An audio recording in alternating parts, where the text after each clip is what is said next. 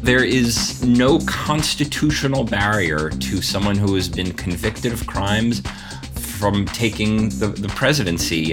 In fact, there's no constitutional reason why somebody who is currently incarcerated couldn't become president, although it would be extraordinarily inconvenient.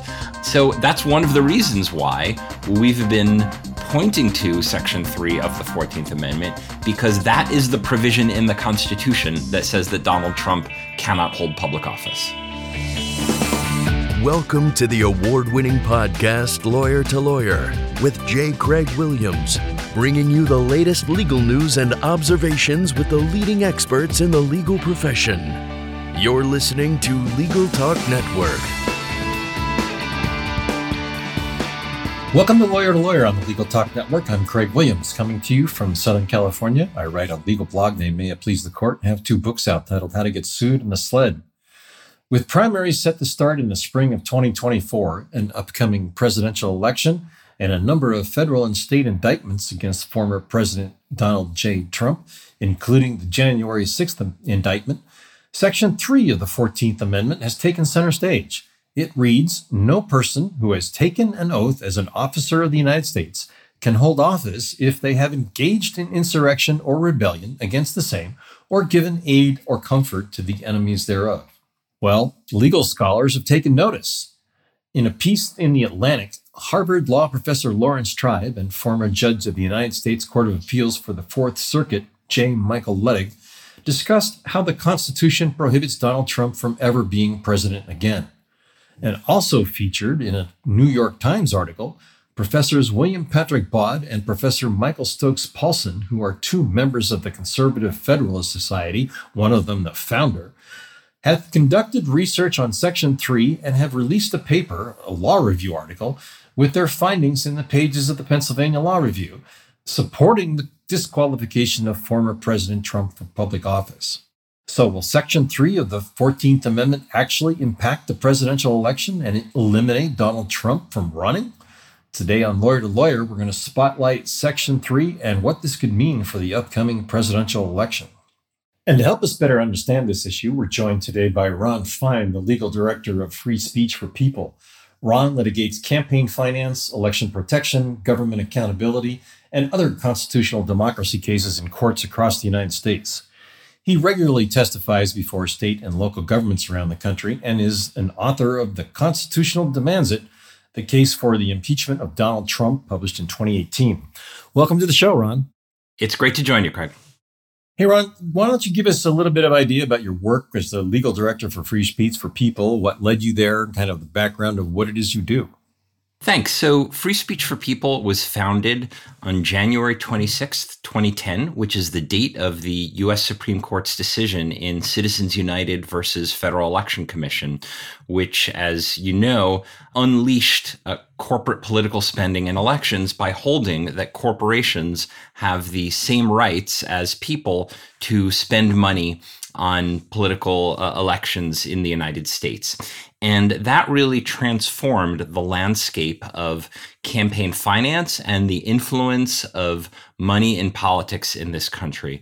I had previously been at the United States Environmental Protection Agency, and even before Citizens United, I had seen how environmental policymaking was time and again, not just at the federal level, but also at the state and sometimes local level, stymied by the influence of big money in politics. And so that's why I joined Free Speech for People. And we focused on campaign finance reform, and we continue to do so since 2010. Since Trump came into office, of course, that presented a new and additional, and in some ways more urgent threat to our constitutional democracy. And that's why when he refused to divest himself of his businesses, which put him in violation of the foreign and domestic emoluments clauses of the U.S. Constitution, we launched an impeachment campaign on the day of his inauguration in 2017. And more recently, after January 6th, 2021, as we'll discuss, we filed the first challenges under Section 3 of the 14th Amendment in 150 years, back in January of 2022 and brought the first trial under Section 3 of the 14th Amendment since Reconstruction. And that's what brings us here today. Right. Well, there has been, I think, a trial in the meantime. Wasn't there a senator that got bounced and then overturned in the Supreme Court to be able to get back into to Congress? I'm not sure if that's exactly how it played out. There was a case involving a member of the House called Victor Berger in 1919. And that's why when I say we filed the first lawsuit to disqualify a candidate in 150 years. Victor Berger was a case where the House used its power to be the judge of the qualifications of its members to exclude him. And most people agree that wasn't the best use of Section 3 of the 14th Amendment at this point. And then ultimately he was later admitted. Right, for 3 terms, I believe. The important thing about the Victor Berger case is that in that process, Victor Berger argued unsuccessfully to the U.S. House that Section 3 of the 14th Amendment only applied to the Civil War and had no lasting implications. And the House quite rightly rejected that and said that it was written prospectively in language to apply for all time. Right. And it seems that Congress has a separate right to be able to enforce the 14th Amendment, Section 3, apart from either the state electors and also apart from federal and state courts. In fact, there's a decision, I think, in New Mexico preventing a New Mexican congressman, I believe, or a state senator from taking office because of his participation in the election. Actually, a conviction. Is that correct? It's slightly different, but that's the general thrust of it.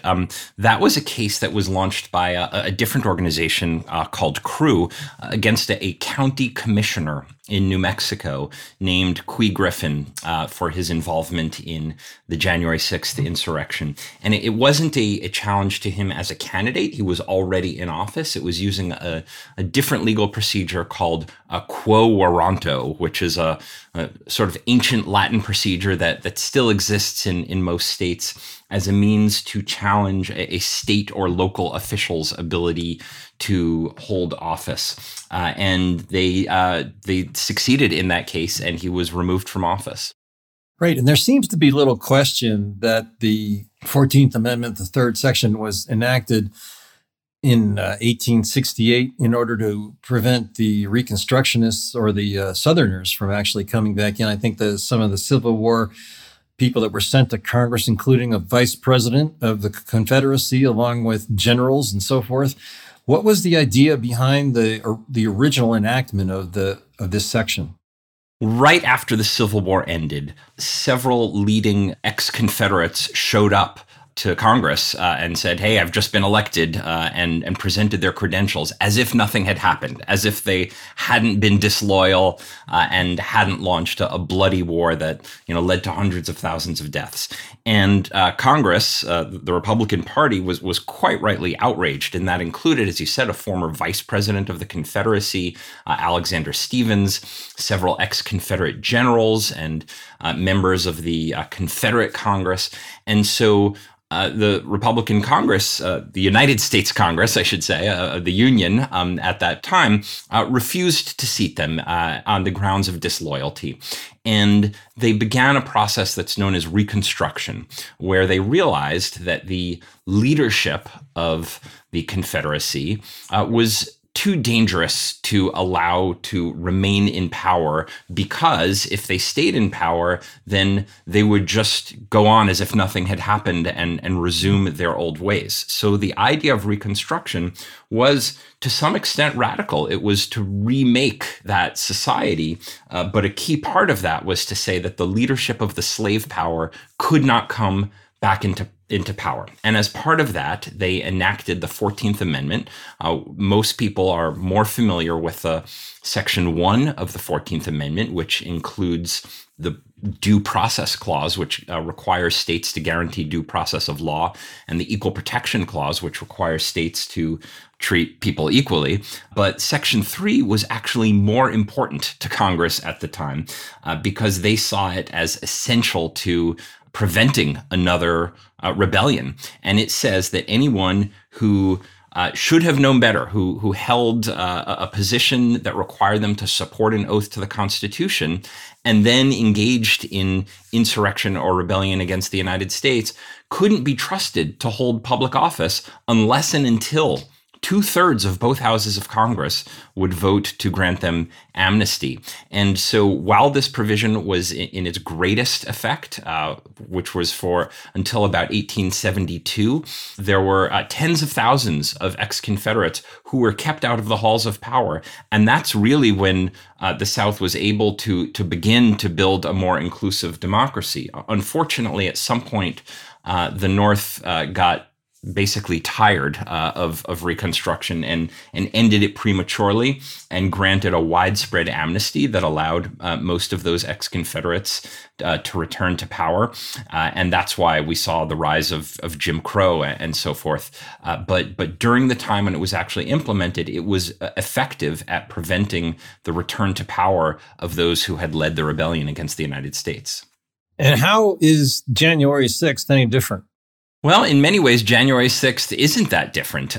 So obviously, the number of deaths of January 6th is smaller than the Civil War, and we can put that aside because one thing that we do know is that although obviously the Civil War was front of mind when Congress was enacting Section 3 of the 14th Amendment, the sponsors repeatedly said that this applies to all insurrections. There had been insurrections against the United States before the Civil War.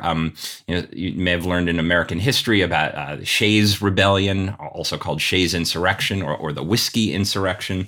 And these were actually about the same size as January 6th. They were loosely organized. They weren't, people marching in formation in uniforms. They had comparable numbers of fatalities to January 6th. But what's most important about January 6th, unlike the Whiskey Insurrection, unlike Shays' Insurrection, and arguably unlike the Civil War, is that January 6th was a violent attack on the U.S. Capitol, which is certainly farther than the Confederacy ever got, with the intent of stopping the peaceful transfer of power, which it succeeded at doing, if only temporarily, and came close to assassinating the Vice President of the United States. And under any definition of insurrection that the people who enacted the 14th Amendment would have used, January 6th qualifies as an insurrection. Ron, we're going to take a quick break to hear from our word from our sponsors. We'll be right back. Learn by doing with Practicing Law Institute's award-winning on-demand interactive programs. Developed by experts in learning design, these immersive programs incorporate the latest in research-based instructional design and technology, allowing you to try out concepts, challenge yourself, and grow your skills using real-world scenarios. With programs focusing on professional development, client-facing skills, and law practice management, you can earn CLE while you learn. Launch now at pli.edu/interactive or download PLI's mobile app.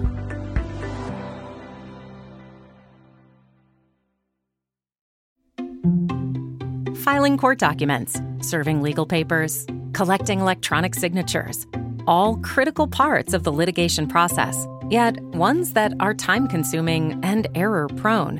But what if you could do more straight from your case or document management software? InfoTrack automates data entry, document selection, tracking, and information syncing across all these core tasks and more by integrating with your core systems like Clio, Smokeball, Leap, MyCase, and others. Spend more time on substantive legal work and less time on busy work. Learn how simple it can be at infotrack.com/simple. And welcome back to Lawyer to Lawyer. I'm joined by Ron Fine. He is the legal director for the Free Speech for People. We've been talking about the third section of the 14th Amendment. Ron, you have a campaign going on called 14.3. Can you tell us about that? Yeah, there are two ways that we are seeking to enforce Section 3 of the 14th Amendment. And I should say that there are many ways that it can be enforced, but these are the two tracks that we are pursuing.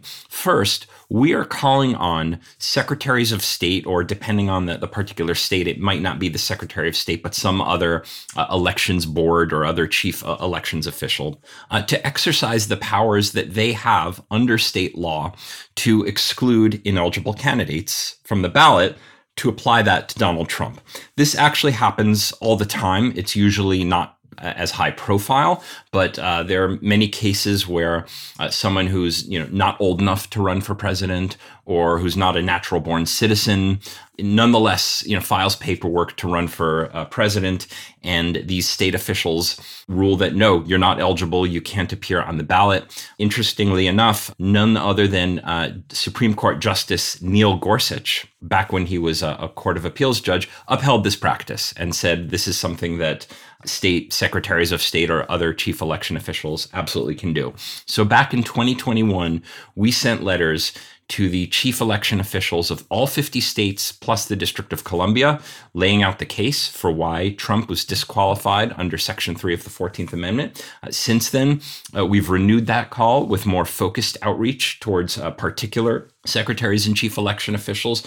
But really, it's the mandate of the Constitution that applies to all of them, because these election officials have themselves taken an oath to support the Constitution. And even if they didn't realize it at the time, Section 3 of the 14th Amendment has been a part of the Constitution for all this time.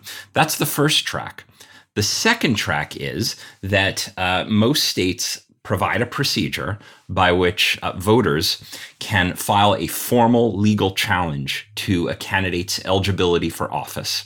The structure of that type of challenge, the timetable, is different in every state, but most states provide some legal challenge opportunity like that. And in multiple states, we are representing voters who will be challenging Trump's eligibility to appear on the ballot. Well, let's talk about this self-executing aspect of this. It's pretty easy to determine whether a person is 35 years old and is eligible to run as president. That is an objective determination. Seemingly as easy to determine that there's been an insurrection, but it's still subjective. How is it that these state election officials are going to make this determination? And who gets to challenge it? And in what forum if the decision doesn't go the way that you're asking it to go?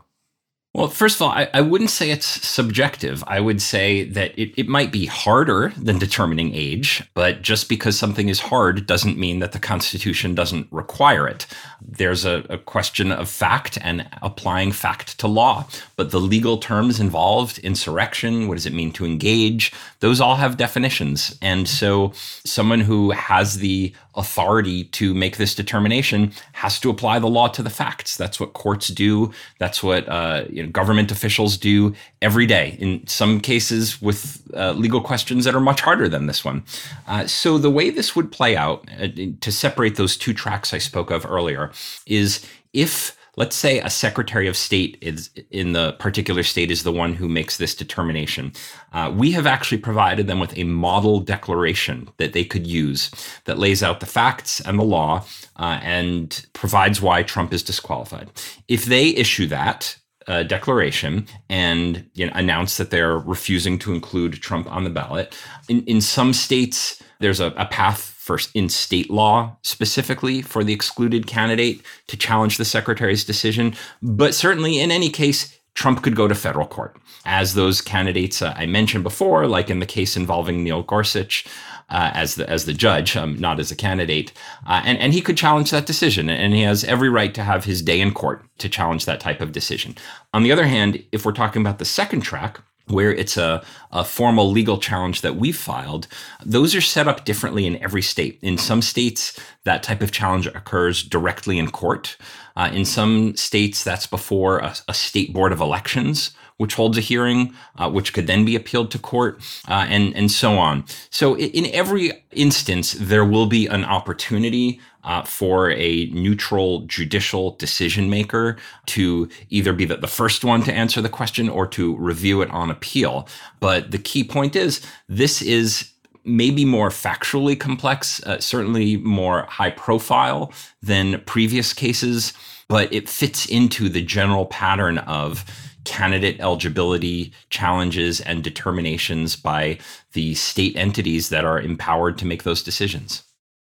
Now, there are some conservatives who would certainly whitewash your efforts and say this is just a liberal plot to take over the world, but you've got two pretty conservative professors on your side. That's right. So recently, professors William Baud and Michael Stokes Paulson, who are both extremely conservative, involved with the Federalist Society, and I would say really sterling conservative credentials, issued a groundbreaking law review article. It's a good read, even for non-lawyers, and it sets out the case from an originalist perspective, which I think in this case is certainly appropriate, that Section 3 of the 14th Amendment, it may look like it has big implications. And that's exactly because it was written and intended to have big implications.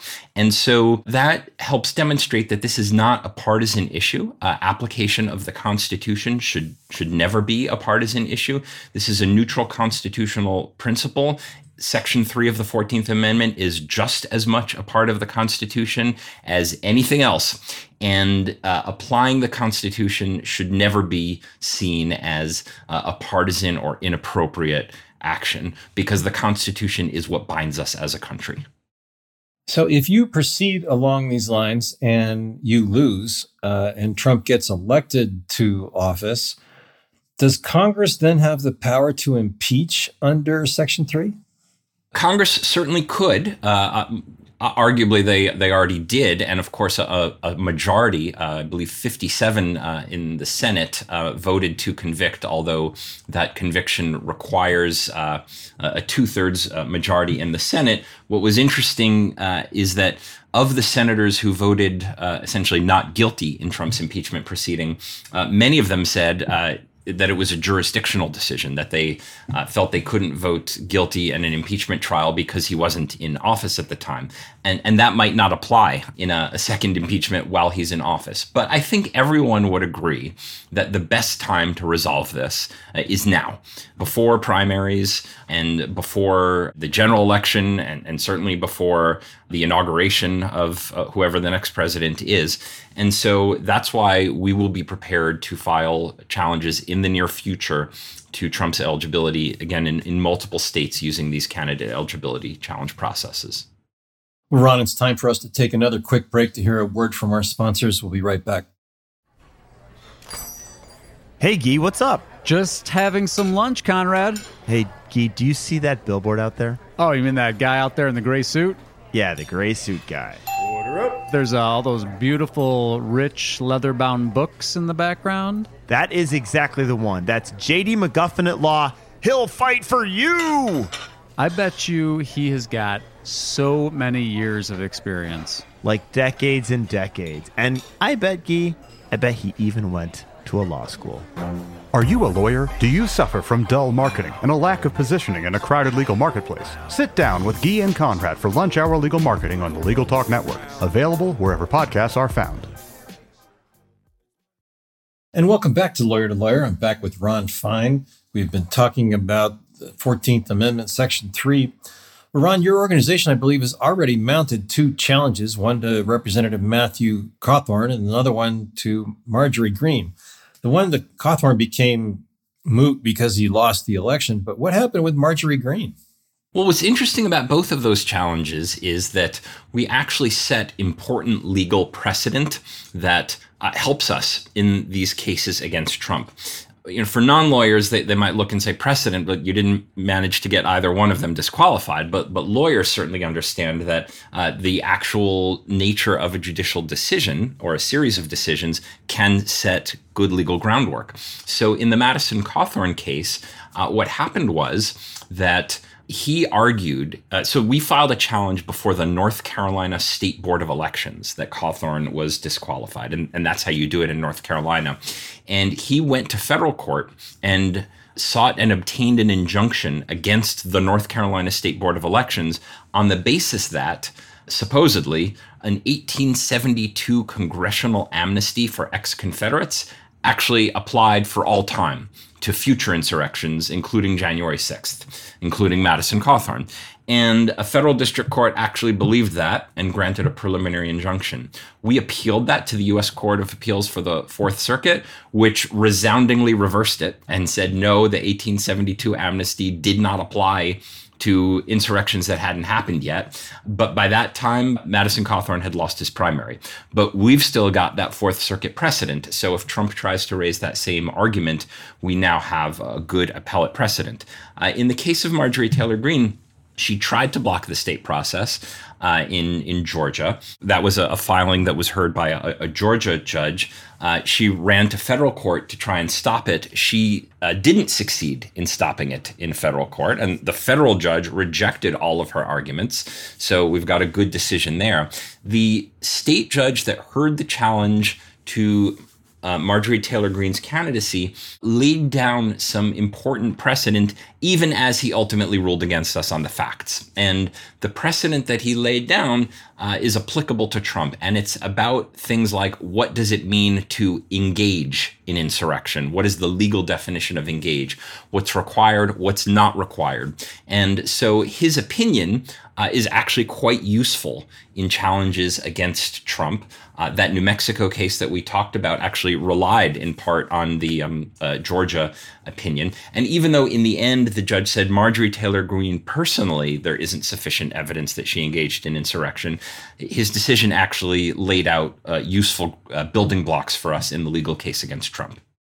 It seems, though, you've established that insurrection existed and the New Mexico decision convicted that gentleman on participating in the January 6th insurrection. So isn't that sufficient precedent enough? These are all valuable precedents. So I think that there are really two issues that we need to prove in the trials against Trump. One is that January 6th constituted an insurrection. Now, I'm going to say no serious person disputes this. I will admit that, that there will be some unserious people who dispute it, and it is an element of proof of our case. So we're going to need to go through it and establish it to the satisfaction of the decision maker. And then the second element that we really need to prove is that Trump himself engaged in that insurrection. And of course, much of that is based on publicly available information that was known, if not that day, then immediately afterwards. And that's really the bulk of the case, where the rubber meets the road. And so that's what we're prepared to prove before these decision-making bodies.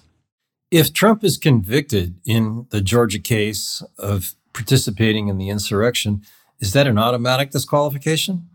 So the interesting thing is that the criminal justice system is totally different and doesn't really intersect with Section 3 of the 14th Amendment. The criminal justice system is designed to inflict criminal punishment.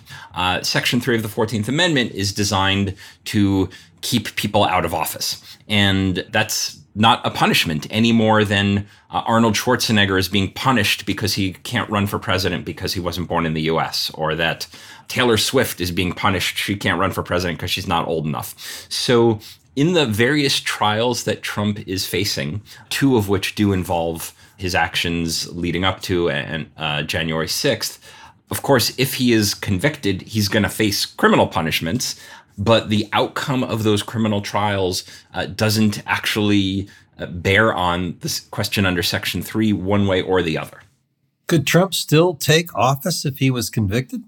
It's an interesting scenario to think of, but there is no constitutional barrier to someone who has been convicted of crimes from taking the presidency. In fact, there's no constitutional reason why somebody who is currently incarcerated couldn't become president, although it would be extraordinarily inconvenient.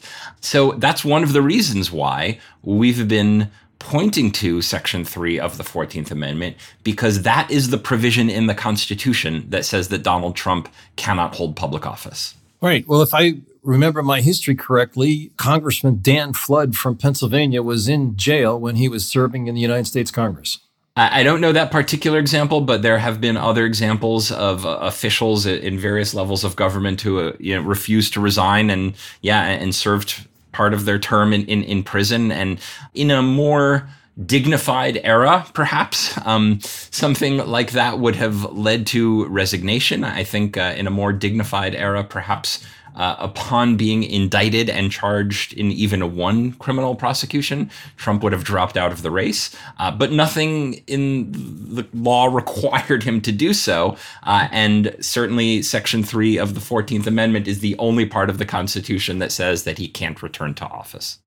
Right. Well, Ron, it looks like we just about reached the end of our program, so it's time to wrap up and get your final thoughts and your contact information so our listeners can reach out to you if they'd like to get involved in your campaign.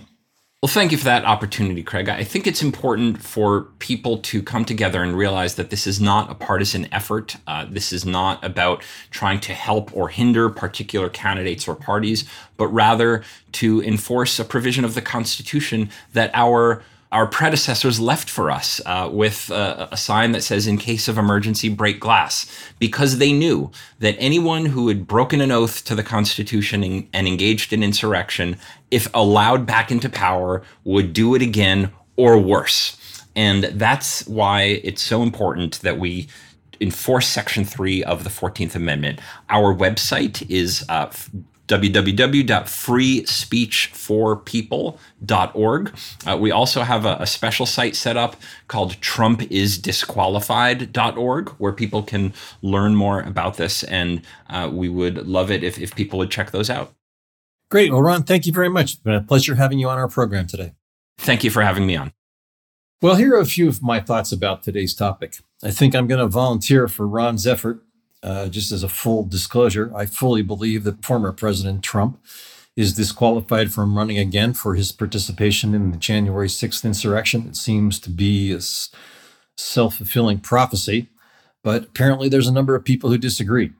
In any event, if you want to get involved, go to Ron's website and sign up and sign the petitions and let your local officials know that you agree. And if you disagree, don't do anything. Well, if you like what you heard today, please rate us on Apple Podcasts, your favorite podcasting app. You can also visit us at thelegaltalknetwork.com, where you can sign up for our newsletter. I'm Craig Williams. Thanks for listening. Please join us next time for another great legal topic. Remember, when you want legal, think lawyer to lawyer. Thanks for listening to Lawyer, produced by the broadcast professionals at Legal Talk Network.